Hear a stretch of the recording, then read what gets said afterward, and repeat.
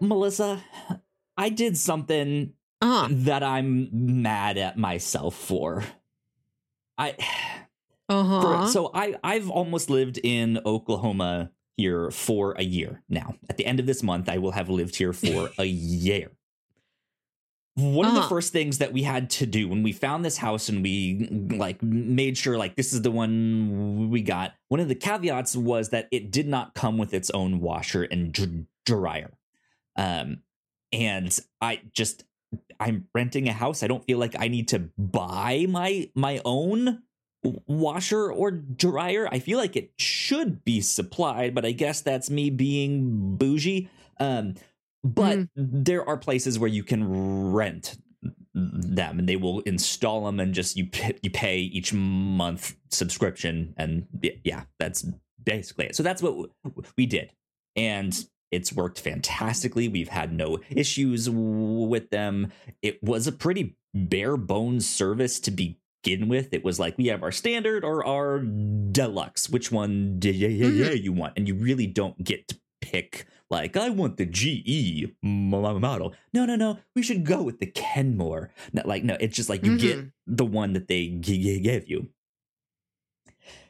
All that's been fantastic, except we've been haunted by the buzzer that is the end of the dryer sequence. It is so loud. And like deafeningly loud. And I've this whole year I've been like, do I need to like ask maintenance if we can install a second door like by our garage, like so that the little like laundry room thing is like more soundproof? Can I get some like sliding thing? No, I need to buy more of these like soundproof panels and make my own makeshift wall. Like, what do I need to do? Because there was nothing on this machine to make it quiet down. Couldn't find it.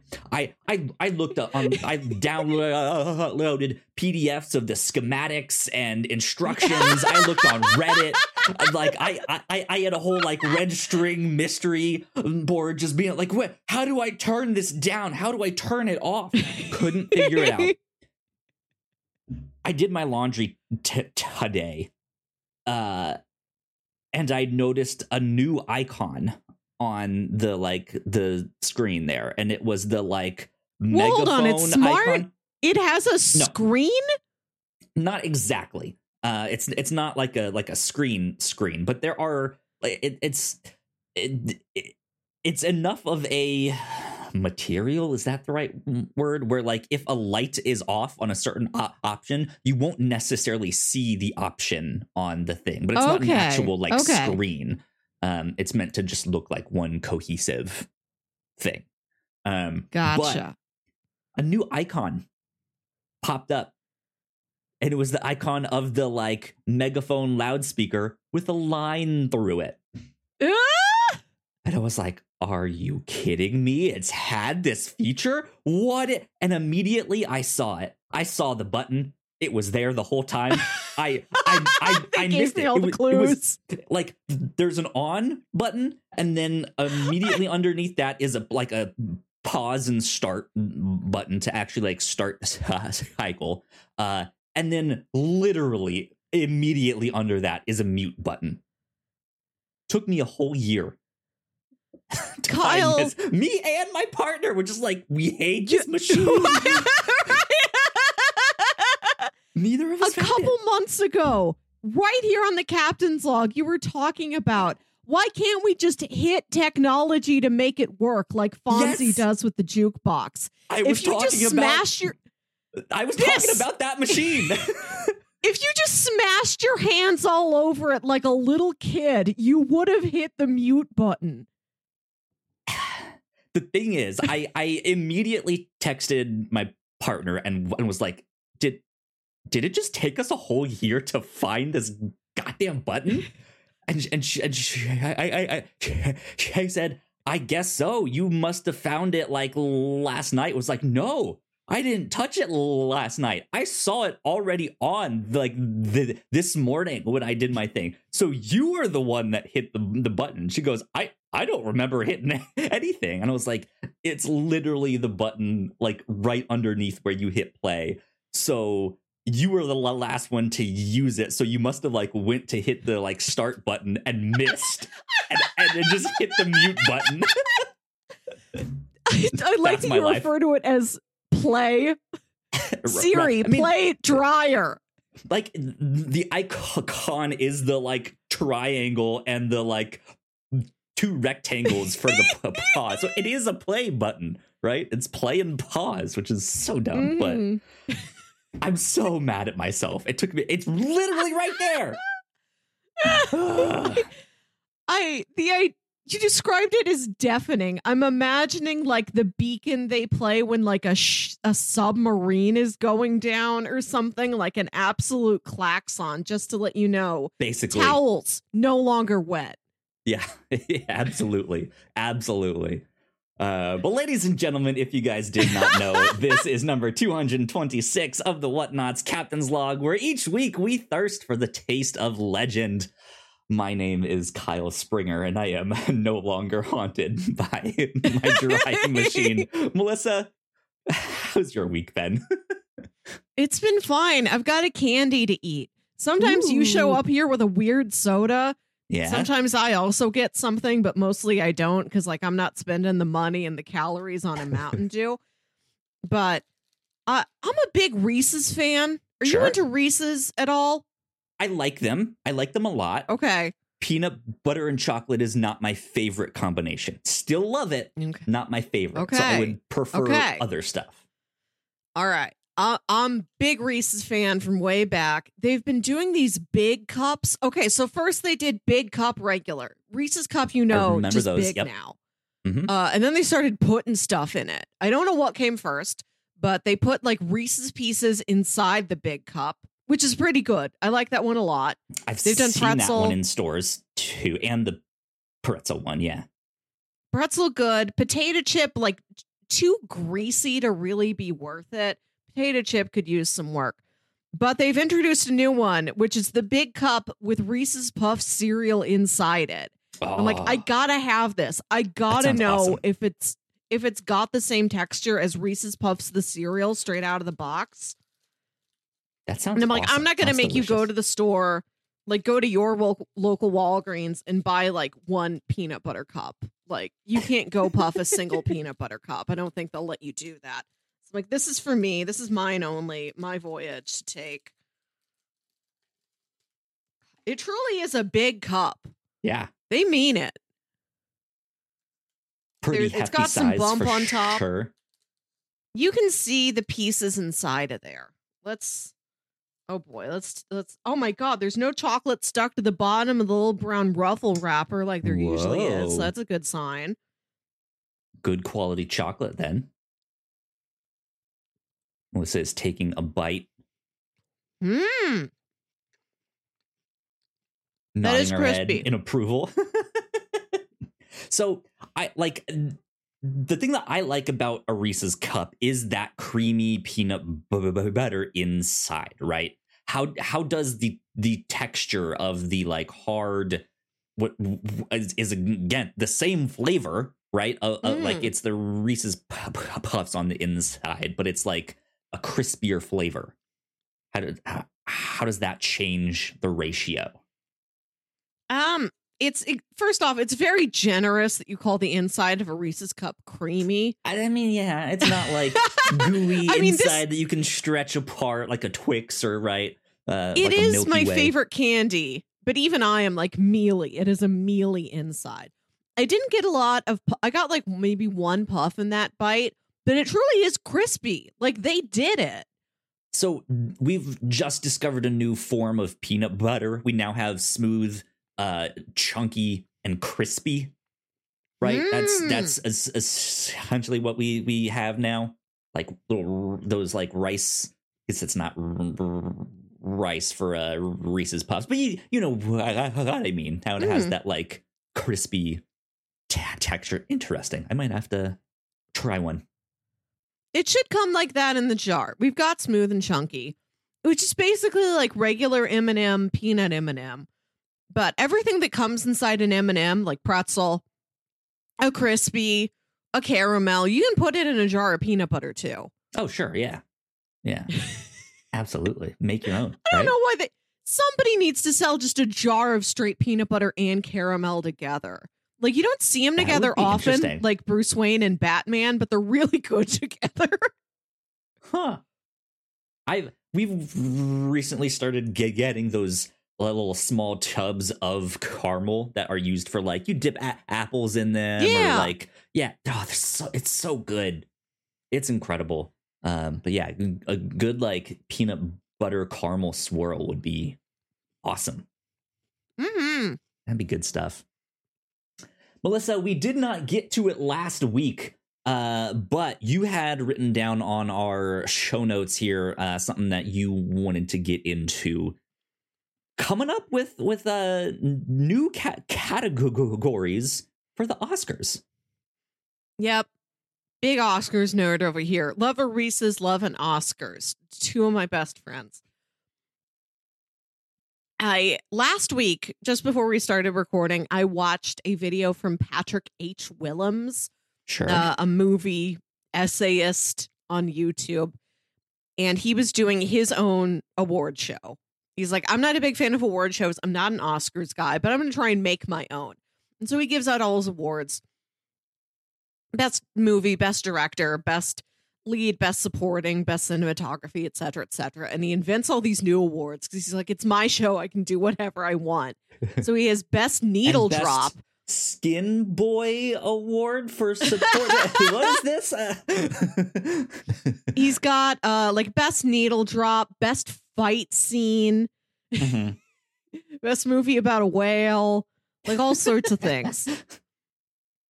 It's like, if you could add anything to spice up the Oscars, Oh, what do you think it man. would be? What category should they add? Seriously or silliestly? Yeah, I was thinking about this a little bit. I don't have a big list written down of like, oh, we need to get the JA's ones. But even as I was thinking about it, I was like, oh, we could do stuff that's like, best kiss, like best on-screen kiss. And This then, is what I was and then- thinking. I don't think the MTV Movie Awards should dominate the field of best Like- kiss. Other people should have it too. like I immediately like I don't think that's necessarily a bad idea, but immediately my mind was like, oh, but now it's just the Teen Choice Awards. And Don't let teens vote on it then. I don't think there are teens in the Academy voting body. And the award I wanna from most hated by teens goes to No, I want to see, like, what does Martin Scorsese think is the best kiss? Please, best. I think they should add this to legitimately every award show. We've got the MTV Choice Awards, Nickelodeon Kids Choice Awards. Not a lot of kissing. Maybe that's too advanced for them, but like Oscars, Emmys, Tonys, ESPN Awards, Grammys. best sports kiss. Right. For player to player, maybe like you run off and you kiss your coach. Player to object. Do you kiss the ball? Sure. Do the F1 drivers like kiss their car Kiss the before or trophy after a or race? something. Right. Trophies get kissed all the time. I don't know what yeah. other sports objects regularly get smooched. I don't know if anybody's smooching up on a bat. Best inanimate object that got smooched. Right. With consent. Right. Check your bat. Know your bat's feelings. Read it. Exactly. Read it well. Exactly. Yeah, like I mean, there is stuff like that. There's stuff that I think deserves more attention. Like there's always a lot of complaints about how animation gets snubbed, right? And there's not much talk about it except for best animated movie. What about best animated sequence or best animation studio? Of like highlight an actual studio that was doing work that year. I don't know how easy it would be to do like best animator. I know they divvy up a lot of that work in different ways. But you could recognize more people in that field there. I do like the idea of having a specialized awards for animation sequences in movies that aren't entirely animated. That's Sure. good. Yeah. I mean, like that would be like you could have a specific sequence from a Studio Ghibli film up against some movie where they do have some animated like part on this. But that's also like the lines get real blurry on that of like, well, most Marvel movies these days are all just animated sequences filmed on green screen, right? So yeah, there's very few human faces in Avatar: The Way of Water. I think I heard somebody shout out that there should be a category for stunts or choreography, which might be absolutely separate in terms of like dancing, and then in terms of like Michael Myers fighting people, you know. Like, I don't want West Side Story to go up against a Mission Impossible necessarily. They're very different senses of the word choreography. Yeah, I mean, like that, or even like best stunt. Like there's things that are considered stunts that sometimes us as viewers don't necessarily realize are stunts. Or they might not be the big flashy Mission Impossible jumps off of John Deere in midair onto a moving plane while it said, yes, I said John Deere. I'm just making up shit. Look. Now I gotta see this. I want to see Mission Impossible just go to a farm. They're just in Nebraska. That's where the espionage is now. He has to do farm stunts. Like I want to see like best like technical stunt. Like what went into that? Like even just the idea that there's that one Matrix movie where they built like 14 miles of highway and just to go and film that whole thing. Like holy moly! Like that should win some kind of recognition, right? Or like stuff best like that, right? Driving, best stunt driving. You could have I'm sure there's a stunties out there. I'd love to see the stunties where they award like driving, punching, falling, being on fire. Period. Right. Like all that stuff. There has to be one for best stand-in, right? Where you have the like over the shoulder shots.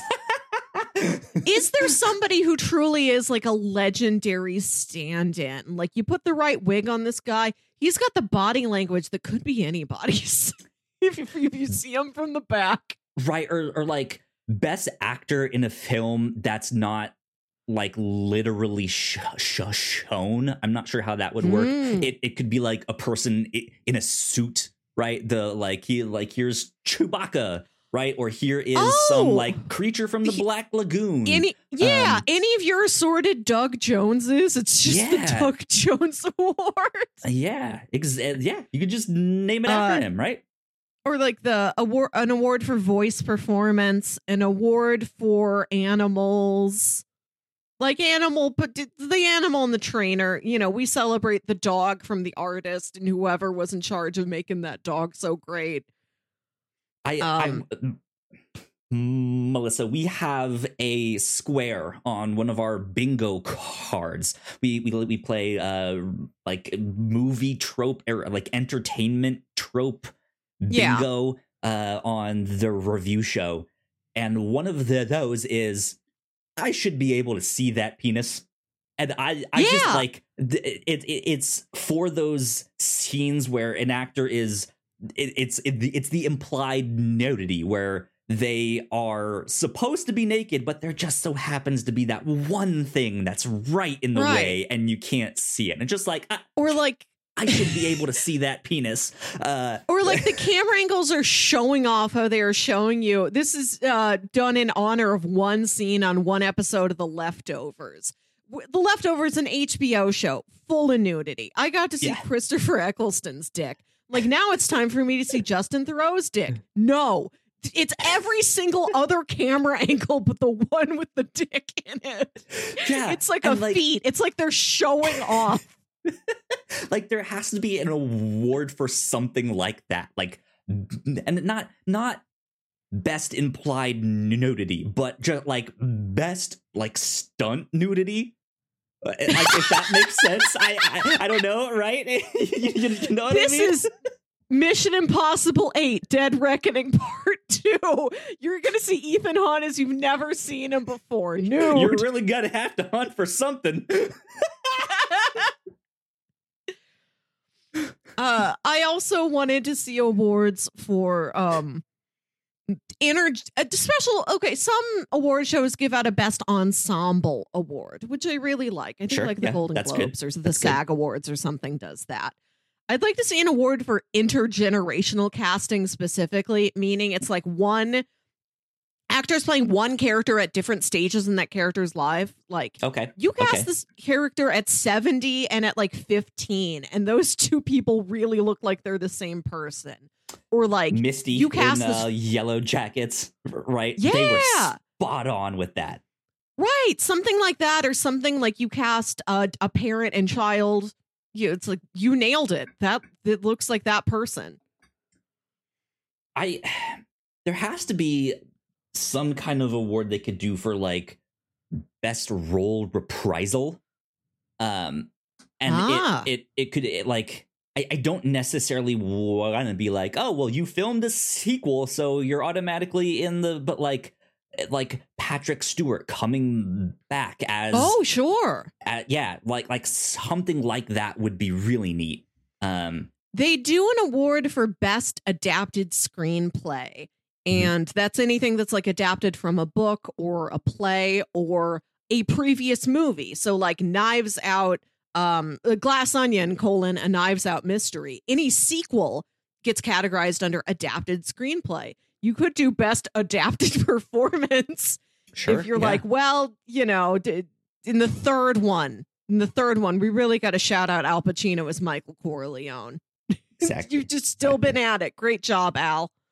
Yeah. Because I mean that also there is work that goes into being with a character that long, or being away from a character for that long and returning to it. Yeah.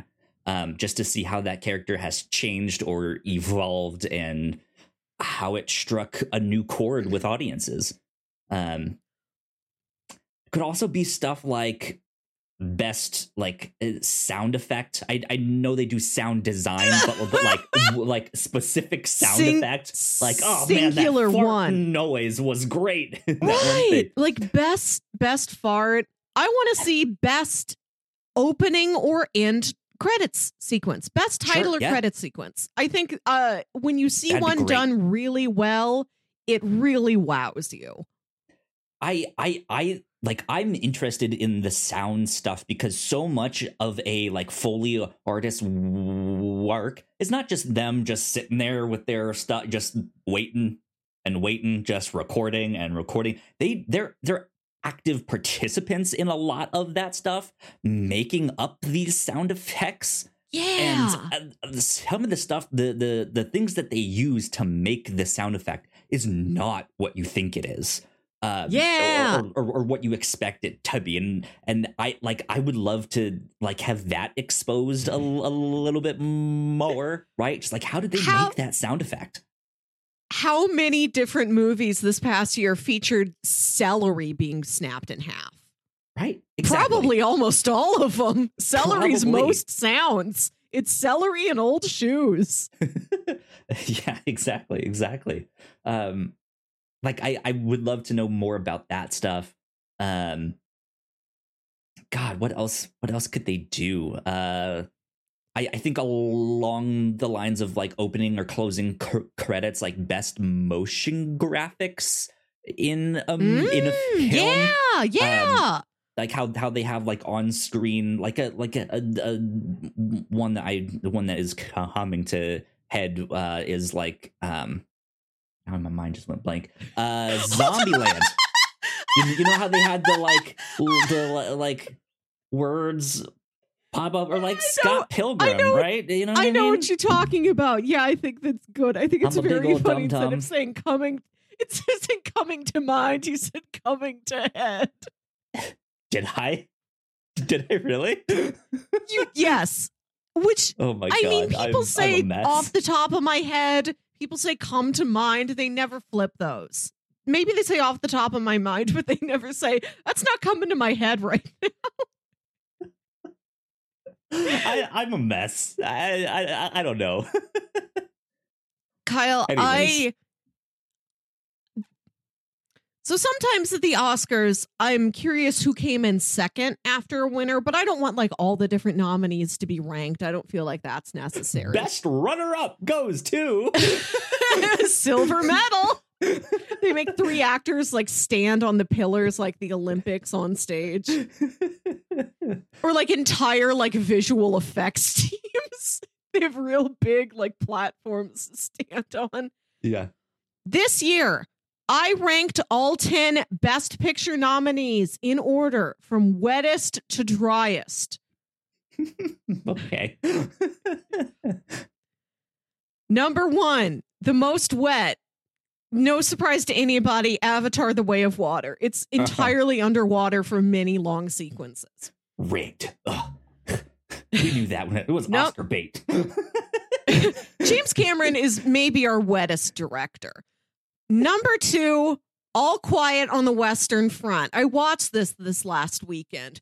It's mud. It's puddles. So many puddles. Like, it's just like a damp, gross movie.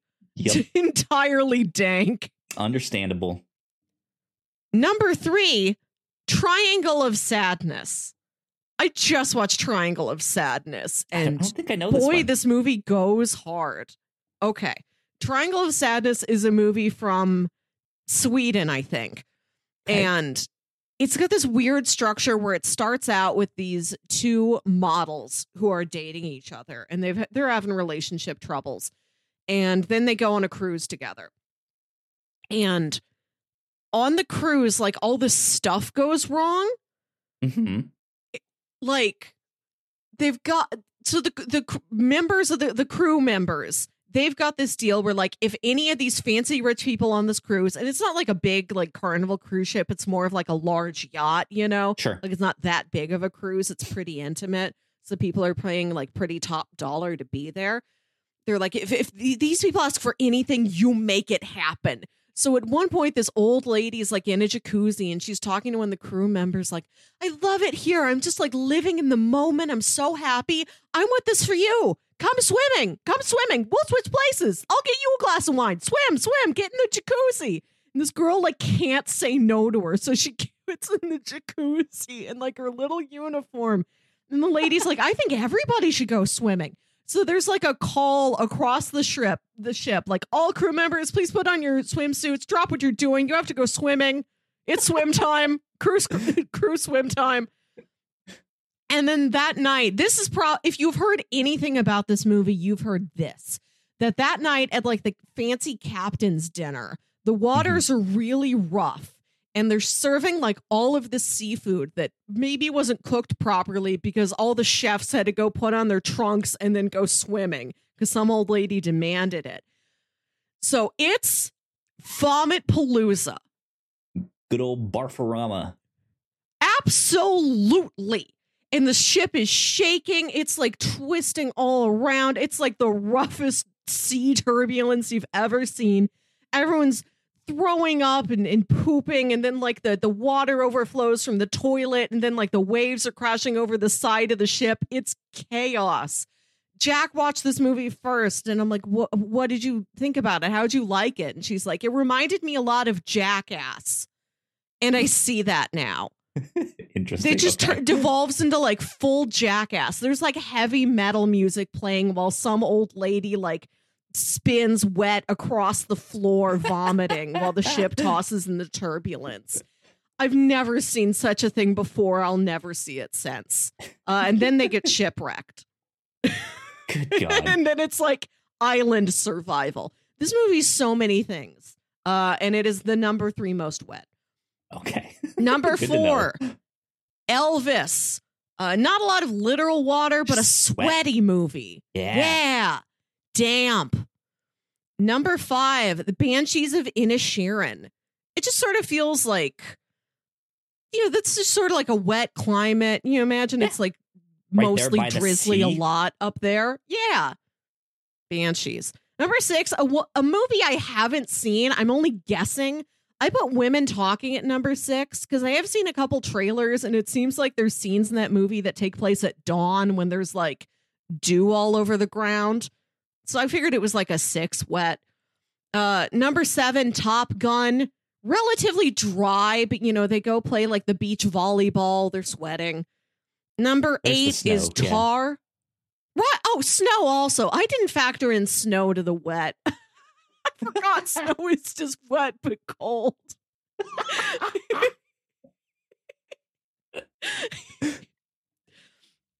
Number 8 is Tar. Relatively dry. I think one time she like trips and falls down in a puddle. And like the end of the movie. So I have not seen Tar, but I had the end of the movie kind of spoiled. I don't know the emotional payoff of what this is, but I don't think you told me what exactly is happening at the end of the movie when you described this to me a while back there. She's playing a video game concert for like Monster Hunter. And everyone is dressed up in the like Monster Hunter outfits and stuff. They made a Monster Hunter movie like 2 years ago. I think starring Mila Jovovich. In that, I just had no idea that was in there. I was just. I'll tell you. Huh. I didn't know either until like somebody specified that's what it was. Like I heard that a couple weeks ago. I didn't recognize that as being music and costuming from a video game. I thought she was performing for some sort of cult or like a religious ceremony I wasn't familiar with. But yeah, that's how Tar ends. It ends in a fairly like humid climate. So Tar is at 8. Number 9, The Fabelmans. Pretty dry. They go to the beach. They have like a beach day, but they're mostly in the sand. And number 10, Everything Everywhere All at Once. Not very wet. I put it as the most dry. I usually don't want my bagels wet. Right. A bagel's dry. IRS paperwork, dry. Laundry, dry. That scene with the rocks, very dry and dry, arid. Yes. Now, these rankings of wet and dry have nothing to do with quality. When they that one fight scene when they had to get on the thing, they went on dry. Dry! Yes! I thought back about the movie. I'm like, I don't really remember a lot of water. So it's there at 10. This was fun. I think maybe I'll do this again next year or pick some other like very arbitrary ranking. There you go. The top 10 Best Picture nominees. That's so Which funny. is most salty, which is most sweet. Best cars in the movies. Another award. Most car to least car. Yeah. Good stuff. With that, I say we take a quick break for housekeeping, and then we can get into more of the show here. We still have plenty of stuff on our list to go through here. So we will be right back. Here at the Whatnots, we make multiple different shows, and a lot of hard work goes into making them, so we would love it if you check them all out. If you enjoy our shows, patreon.com/thewhatnots is the best place to show your support.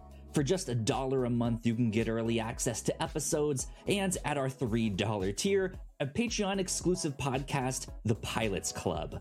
You can even get a shout-out and thank you on most of our shows at the $5 tier. And if you're one of our patrons already, thank you so much. It means the world to us. You can find out more information on our website, thewhatnots.com, as well as your favorite podcasting platform of choice. When you type in The Whatnots, all of our shows will pop up right there. Just don't forget to give us a nice rating and review if you like the shows. You can also find us on YouTube and Twitch for video versions of the shows, trailer reactions, and live streams. And lastly, we have merch. If you want to grab yourself a shirt or a hoodie or a mug or something else, head over to thewhatnots.com/store to pick up some merch today. And we are back. Once again, a big shout out to all of our Patreon supporters. We thank you a ton. It means a lot. This month on the Pilots Club, you guys can go check out Melissa and myself talking about CSI, the pilot for CSI, we went back to the original episode that started it all. Good old Gil Grissom. That was a lot of fun to go check it out. So if you want to hear us talk about that, that's on the Pilots Club at the $3 tier. But cool things that we've been up to here at the Whatnots. Of course, last week here on the Captain's Log, I found out good old Perry Mason was in fact a lie. He is not a real person like I thought he was. Mind blown. That was an experience. And then over on the review show, a movie that I described as nonstop, Michael Clayton. Fantastic movie, highly recommended. I loved it. Yes. Yeah, just an interesting way to describe it as nonstop. But it was a blast. Go check it out. Truly action-packed for a movie with very little action in it. That's mostly George Clooney looking at papers and driving around. I enthralled. He on the pets edge of a my horse seat. at one point. You'll be thrilled. Yeah, exactly. And then over on the Reactor Core, we are almost done with The Last of Us. We put up our reactions to the penultimate one of that, and next week is the finale. So be on the lookout for all of that. And then shortly after that, we will be starting our reactions for The Mandalorian Season 3. We are waiting for those to stack up a little bit. So be on the lookout for that. And then, of course, here at the end of the month, Yellow Jackets. Besides that, we also have a movie coming out next week, Shazam and the Fury of the Gods. I'm sure we'll do a spoiler cast on that. So keep your eyes peeled. Lots of cool things coming up. Lots of good stuff. Melissa, I have a question. What language did you take in high school? Did you take language? Did you wait till college? Were you one of those like lucky kids that got to wait?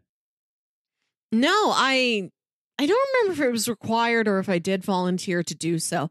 I took 3 years of French in high school, and then in college, in order to meet some sort of like communication requirement, I took intermediate French, because then I could skip over beginner and just go to intermediate, and otherwise I would have had to take both to meet like the number of credit hours I needed in a language for whatever my major was. Interesting. Which ended up being a mistake. Like, that intermediate French class was so much homework.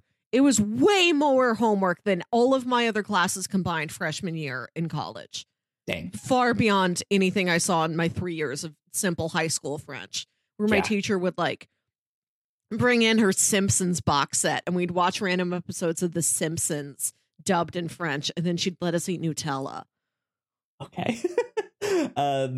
Yeah, so when I was in high school, I took Spanish.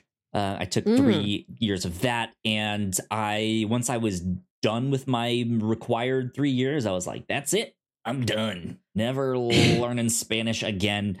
And on one hand, like, I've always wanted to be able to speak a second language fluently. But I think I was kind of put off of it for a little while with Spanish. I like Spanish 1 I did really, really good at.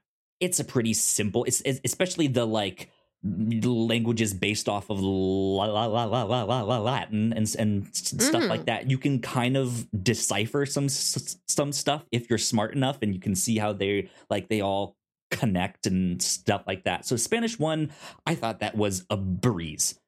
Spanish 2 was a little more challenging. I did actually like didn't know what I was doing in that. And then Spanish 3, I had a terrible time. And it's not because I didn't like the language or anything like that. I had a terrible teacher. And it was just an unfortunate situation because the teacher was a fluent Spanish speaker and English was her second language. Ah. But she didn't know English very well. Like she was like mostly fluent in Spanish, but only spoke a little bit of English. And I can understand that for like more advanced courses, right? But sometimes we would go to her with questions and we didn't have the vocab or the know-how to ask that in Spanish. So when we spoke it in English, she didn't know how to answer us. And so we would just be stuck. And it was just an awful time. So I stopped with all my languages and stuff. But just kind of randomly, 2 weeks ago, I was like, you know what? I want to learn a little language. And so I started learning the language. I'm learning Korean. Yeah, I was like, why not? I have no like real like strong reason for that other than I like the language. I think it sounds neat. I watch a lot of Korean crime shows and stuff like that. So maybe one day I potentially wouldn't need the subtitles, but like that's not really why I was just like, you know what? I'm going to download Duolingo and just see what it is. So I've been doing Duolingo for the past 2 weeks here. Have you ever used the app? No, I feel like this is one of those things I'm supposed to do. I feel like it makes me a more cultured, intelligent person if I know another language, because I remember like key vocabulary from French class, but I couldn't put a sentence together anymore. Sure. Learning a language is one of those things like playing an instrument, growing a plant that like intelligent hip people do that I have no interest or grasp on. Right. Yeah. Instead, I did things like rank every Oscar-nominated Best Picture from Wet to Dry. This is what I did instead. Accomplishments. Melissa has it right. There's no need to learn a second language if you don't want to. But yeah, I just thought it'd be an interesting thing for me to try, and then maybe, you know, in 3 months' time, check that back in here in the podcast and see where I'm at, if I want to continue or not. If I do, check back in a year, see how much I know and have learned and picked up on. But it's interesting because that is also like learning another language when you're older. I feel like is also a different experience. Yeah. Also, learning a language when you're not in a classroom setting is a very different experience. And I guess over the years, there's been like different methods. Like, 'cause I remember when Rosetta Stone first came out. Yeah. You remember that? Yeah. Big time. Like, yeah, all of that. Like, I remember when it was like, hey, you can now get software to teach yourself a language. And that was kind of cool. That was neat. But then other like styles of learning a language came about. It's like, well, it's not just about like learning to conjugate verbs and then learning vocabulary and then learning basic sentence structure. Sometimes it might be best to learn like a baby does, like learn like a child does. Start with the word mom and dad, right? And go from there. How would a baby learn? And like, that makes sense too. Like, I don't know how effective it is, but tell me, how do you say mom and dad in Korean? That I don't know. So 2 weeks in, you haven't learned mom and dad? So here's the thing. The way Duolingo works is interesting. It's not what I expected. They absolutely gamify like you learning the language. So right now with me learning Korean, I'm trying to like learn the alphabet and the sounds that they make. So I'm like, it's more like a mental preparation of just like, this is how you read and sound things out. Because it is a whole different alphabet. It's not the, what is ours called? It's the Roman? I don't even know. Times New Roman. Right, yeah. We're so dumb. But I like it, yeah, it's completely different symbols. Like I'm really only learning some of that stuff and what these sounds look like when they're what these what sounds these letters make when they're combined. I am learning some words, but some of the words are also words that like very obviously they heard the English word and then just said that. It's like I can say like the iced americano, right? Okay. Which is just it's the exact same thing. Philadelphia, right? Like it's the same thing. So like there's stuff like that. They're just kind of introducing me to how it's words you already know. This is just how it sounds in that language. Right. Chili's is still Chili's in Seoul. It might be. I don't know. But yeah, they give you points as you complete these exercises. It's a lot of like matching the symbol with the sound and hearing the sound and matching it with the symbol, stuff like that.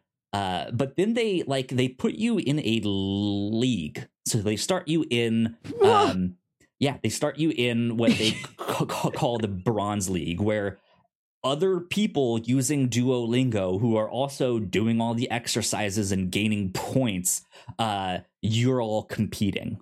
And the top 20 in that league move on to like the Silver League, and then the top 20 in that league move on to the Gold League, and they just then you gamify this. Then you fight the Elite Four with your Charizard. Absolutely. And yeah, if you make a mistake, you have like 5 chances to make mistakes, 5 hearts. And if you lose all of your hearts, then it's like, hey, you're done for the day. You either need to pay and get more hearts or come back tomorrow. So if I'm bad at learning a language, I die that day in the app? Which I don't like this.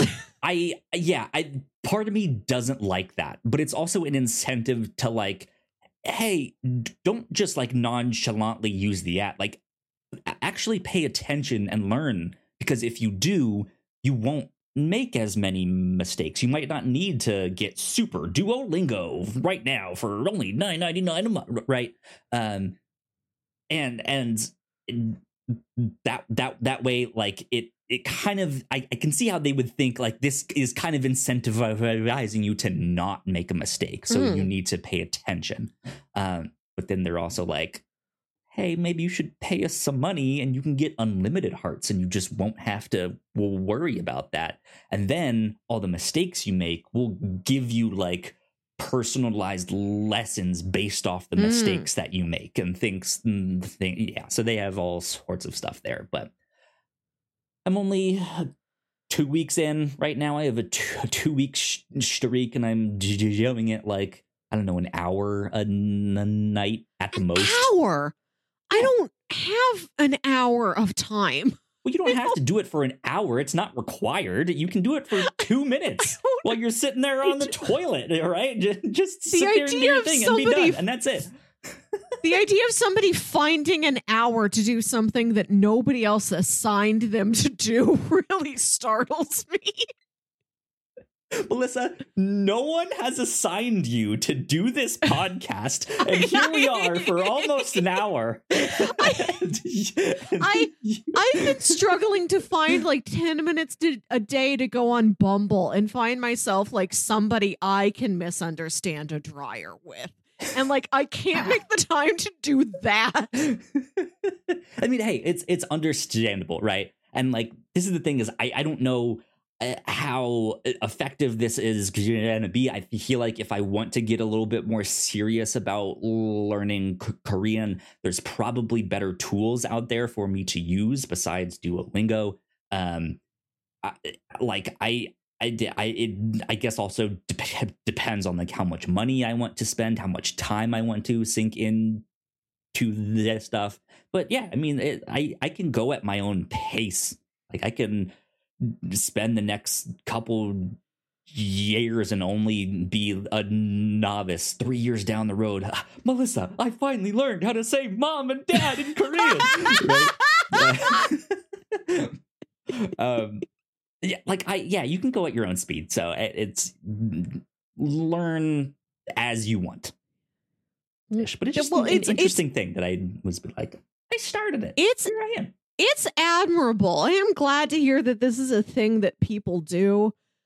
Like, if I had the money to go to Paris and see the Louvre, then I would try and pick French back up again. But otherwise, like, I feel like I'm supposed to have an interest in languages, but I don't need to. Live your own life, and Melissa. I don't like games either. Like, I don't like the idea of like, I compete, I have lives. I can't memorize what a symbol means. Well, here's the thing. You don't have to pay attention to most of that stuff. If you don't care about like being in the top 20 in the league, you don't have to worry about that. It's not like, oh, you lost the starter league, you're out, app deleted, right? Which would be awful. I play 2 games. I play Design Home, which is an app where you design little rooms. I've been doing this for like almost 6 solid years. Like every day I make a little room. It's very peaceful.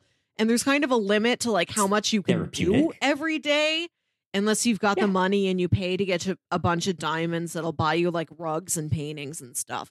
So it's like I can do this for like maybe 20 minutes and then I'm done. There's a cap on it. And then I've started playing a game that's in browser. Like it's just a website. It isn't an app, called framed.wtf. And every day it gives you, one at a time, 6 different screenshots from a movie. And you have to guess what the movie is.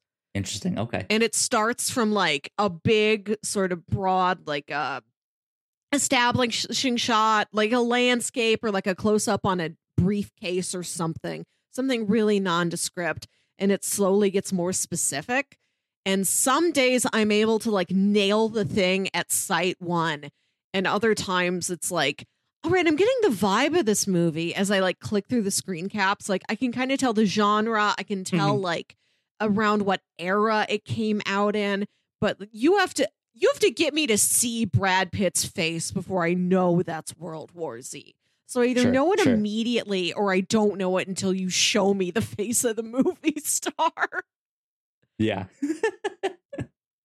Interesting. Yeah, I mean, I know there's other ways out there, but sounds like Duolingo might not be for Melissa. No, I couldn't handle it. I couldn't handle the skill of, I have to memorize things and I know to know what a symbol is. I couldn't handle like learning a language and then learning the buttons to play the language game. I've never been good with buttons.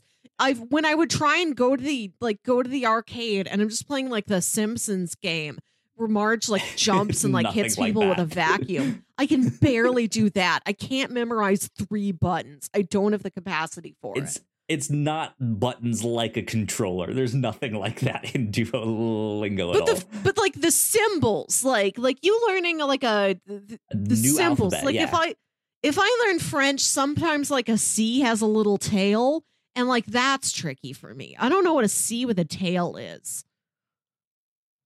Fair enough. Good stuff. Melissa, we don't have much time left for this week. How do we want to end the show? What should we end the show with? I'll have you pick.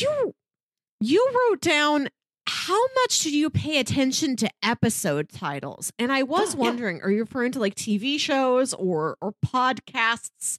Because I name these, and I do put quite an effort into picking the ideal Captain's Log episode name.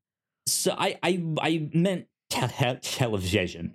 I should have specified that because I was very vague with that. But yeah, I started a new show today, and I just happened to notice that it titles its episodes. And recently, a lot of the shows I've been watching have just been titled like the episode number, like episode 1, episode 3, episode 5. Right? I've heard of numbers. Yeah, and I'm okay with it if they don't put an effort into naming it. Like on streaming services, I often don't pay attention just because I'm binging and just go straight into the next thing. But I feel like this used to be a bigger deal. And I liked that this show had episode titles, and it was like an ominous one. It was like A Stranger Comes to Town. And I was like, oh, okay, I like this. Like, so I was just curious as to like on a television show you're watching, how much like is it important to you to know what the titles of every episode are if they have them? It depends. It used to be like I can still remember like a ton of different Lost episode titles. We just passed the anniversary of The Constant being on TV. See, the finest. I'd love to address it as The Constant and not like season 4, episode 7 or whatever it is. Oh, you know what I don't like? When they do just like the like episode 609 and it's like season 6 episode, and it's like it's not episode 609. Don't lie. It's 6.09, 6-09. I listened to a Fringe recap podcast that came out pretty regularly for a while. When we started covering Fringe on the review show, I'm like, let me see if there's any good Fringe podcasts. And I did find one. Then it's been on hiatus for a while. They haven't released an episode in a couple months. And they just came back. And I don't remember what these episode titles mean anymore. Like, I will remember the episode titles for like my favorite ones. But everything else, every like case of the week thing, it's like, I don't know what that is, especially the really abstract ones that are like echoes or something like that. Just like this one word, very vague. Yeah, like it's a thematic word. Like, are they literally stuck in a cave and just yelling and there's echoes, or is this like some like echoes of the past, right? Like, right. Who knows what? If I love the episode, I know it exactly. But if I don't, I don't. What's weird is that so Mr. Robot had episode titles that were like computer terms, or they're in like not leet speak, but you know, Hello, they're world. named like .exe. Yeah. Right. They're named like computer files. And I don't remember a lot of the computer file names, but I remember like number by number season 4. Like season 4, episode 4 is one of my favorites.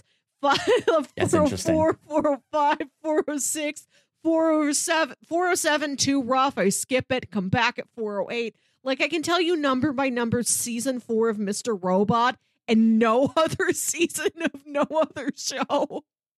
Interesting. I kind of want episode titles to be important again. Yes. Like, I think that'd be really, really cool, especially in a like day and age where the like YouTube video Easter egg breakdown is so big. It's so popular. I think creators putting an effort into what they name like the episode titles is really neat. Yeah.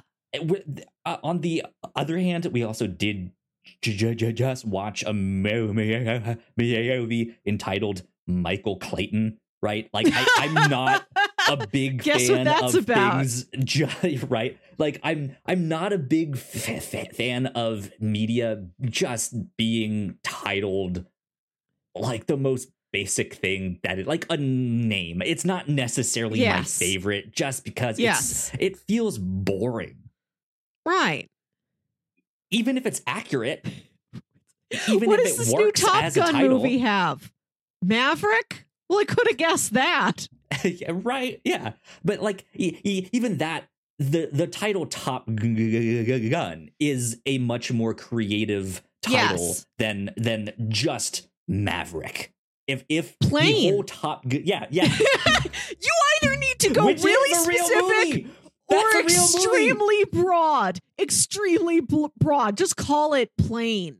There is a movie that's I think I like know out Plane. now called We've Plane. talked about Plane. I think that is the worst title in the world. No. I hate it. It's so bad. I love that it is so extremely blunt and not subtle. Like if it was called, like there's a movie called Flight. Fine, whatever. I don't care or have much of a reaction to a movie called like Red Flight. Eye. There was a movie called Red Eye, which is even a more creative name than that. Right, but the fact that He it's also like gets we're not even stabbed going in to the eye too. So he has a red eye. Okay, the fact that Plane is not even trying to be creative. It's like the movie doesn't even take that place on a plane that much. They're on plane crash, then they're on island and they go back to plane. Why is it not like called Survival? Right? Like right. Survival is even though it's a more specific, it is a less interesting title. I am a big fan of just Plane. I think that's so funny. I mean, Plane. I'll give you that. I think it's funny, but it just means like, wow, you guys really put in no effort, huh? Like, if you put in no effort, I'm not gonna. So, Kyle, work dumber, not harder. Call the movie Plane. I want to apply this to podcast, right? I want to apply this to other movies, like Drive is a good name for the movie Drive, but what if Drive was just called Car? So there is, I will say, as much as I'm just like, I don't like the name Plane, there is what if the movie Gladiator was just called Fight? It'd be a great like spoof title. I like them for like spoof stuff, right? Like it's great for stuff like that. But there is value in being very, very plain, but with your title, right? In the sense that it is clear, right? In the sense that it's very obvious what this is, what it's about, which is what we did here at the Whatnots, the review show.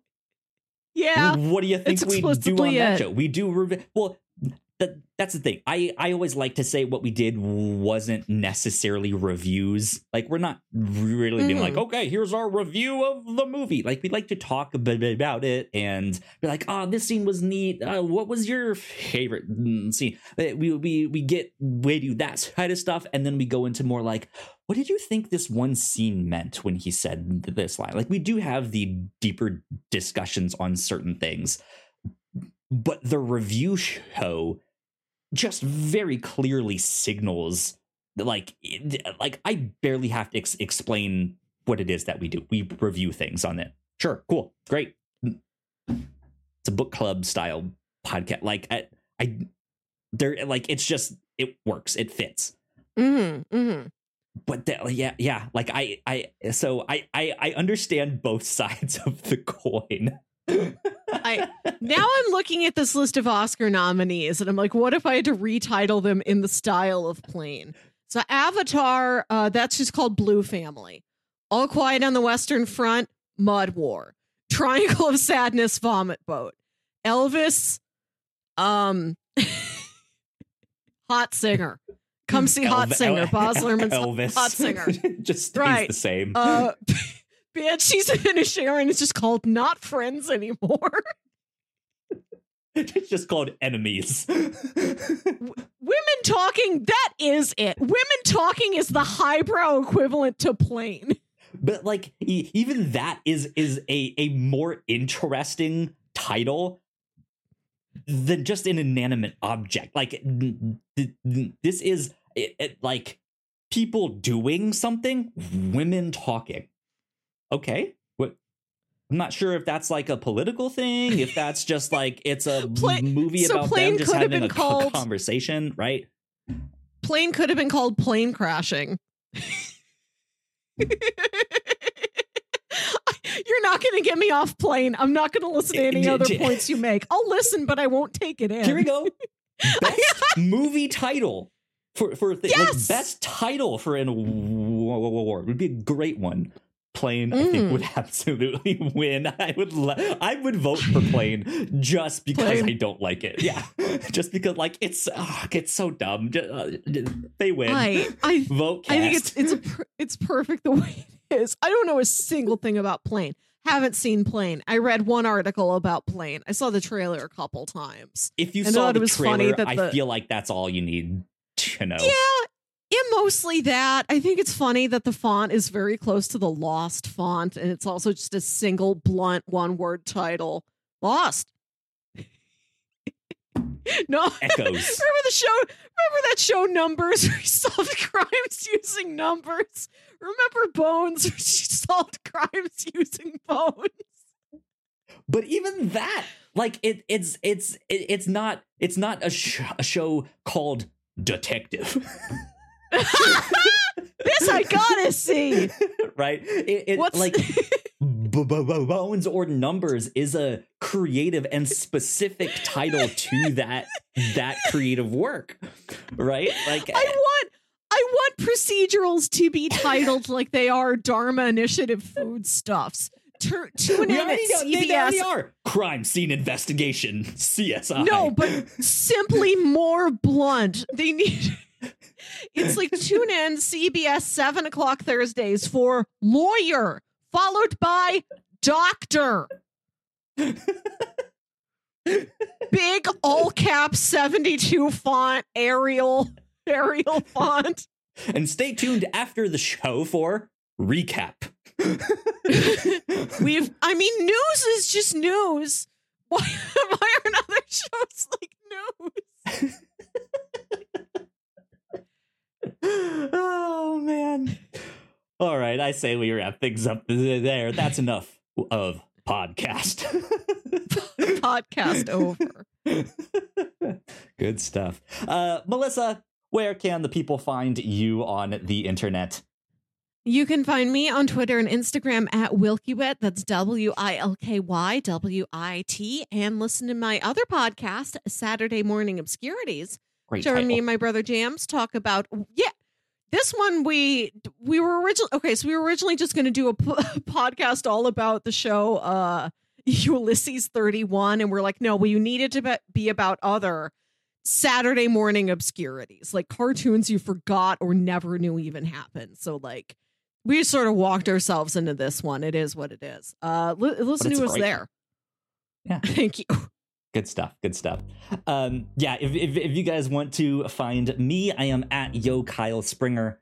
And if you guys would like to stay up to date with all of the stuff we do here at the Whatnots, we are, of course, at the Whatnots.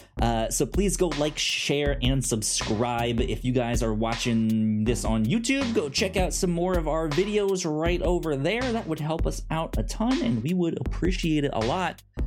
This has been number 226 of the Whatnots Captain's Log. We will see you all next time. Bye. Bye.